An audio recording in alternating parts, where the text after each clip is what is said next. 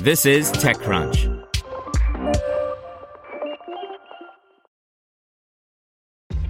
This episode is brought to you by ShipStation.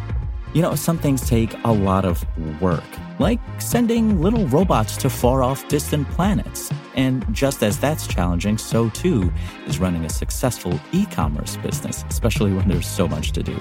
So I want to introduce you all to ShipStation.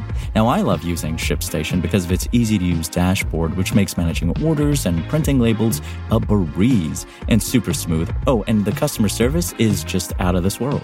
It's exactly what you need to help grow your business. Sign up for your free 60-day trial at shipstation.com/technews. That's shipstation.com/technews. You're listening to the Daily Crunch. A set of new tools can decrypt files locked by Stop, a highly active ransomware. By Zach Whitaker. Thousands of ransomware victims may finally get some long-awaited relief. New Zealand-based security company Emsisoft has built a set of decryption tools for Stop, a family of ransomware that includes Djvu and Puma, which they say could help victims recover some of their files. Stop is believed to be the most active ransomware in the world, accounting for more than half of all ransomware infections, according to figures from ID-Ransomware, which is a free site that helps identify infections. But Emsisoft said that figure is likely to be far higher. If you've never had ransomware, you're one of the lucky ones. Ransomware is one of the more common ways nowadays for some criminals to make money by infecting computers with malware that locks files using encryption. Once the Stop ransomware infects, it renames a user's files with one of any number of extensions, replacing JPEG and PNG files with Radman, Djvu, and Puma, for example. Victims can unlock their files in exchange for a ransom demand, usually a few $100s in cryptocurrency. Not all ransomware is created equally. Some security experts have been able to unlock some victims' files without paying up by finding vulnerabilities in the code that powers the ransomware, allowing them in some cases to reverse the encryption and return a victim's files back to normal. Stop is the latest ransomware that researchers at Emsisoft have been able to crack.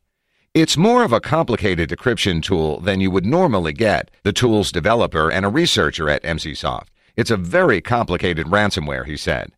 In Stop's case, it encrypts user files with either an online key that's pulled from the attacker's server or an offline key, which encrypts users' files when it can't communicate with the server.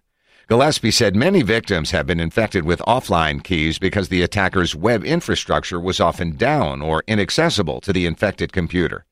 The ransomware attackers give each victim a master key, said Gillespie. That master key is combined with the first 5 bytes of each file that the ransomware encrypts. PNG image files share the same 5 bytes in every PNG file.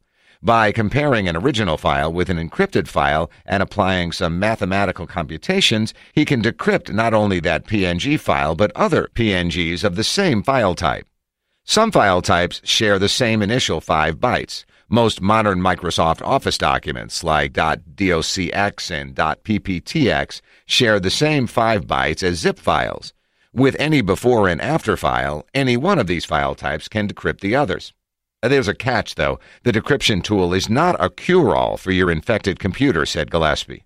The victim has to find a good before and after of basically every format that they want to recover, he said. Once the system is clean of the ransomware, he said victims should try to look for any files that were backed up. That could be default Windows wallpapers, or it can mean going through your email and finding an original file that you sent and matching it with the now encrypted file. When the user uploads a before and after pair of files to the submission portal, the server will do the math and figure out if the pair of files are compatible and will spit back which extensions can be decrypted. But there are pitfalls, said Gillespie.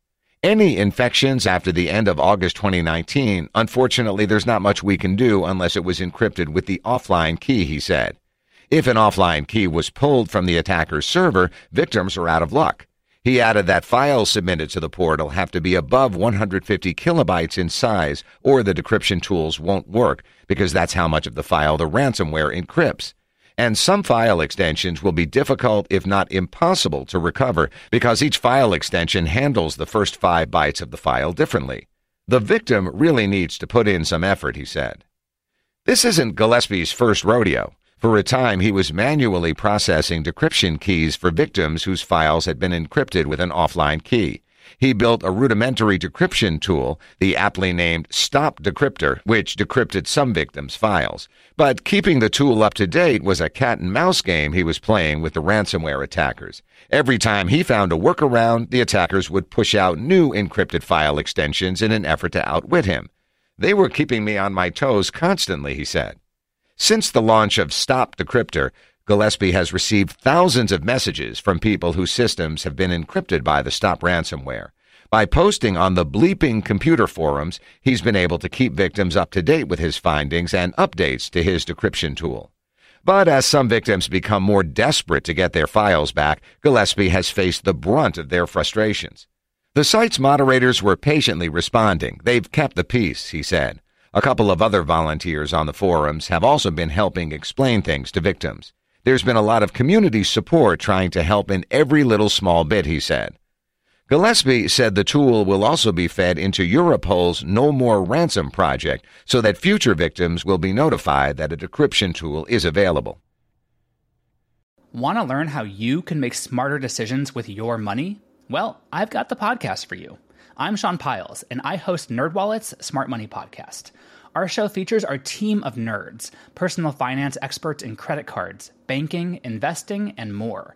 And they'll help you make the most of your money while cutting through the clutter and misinformation in today's world of personal finance.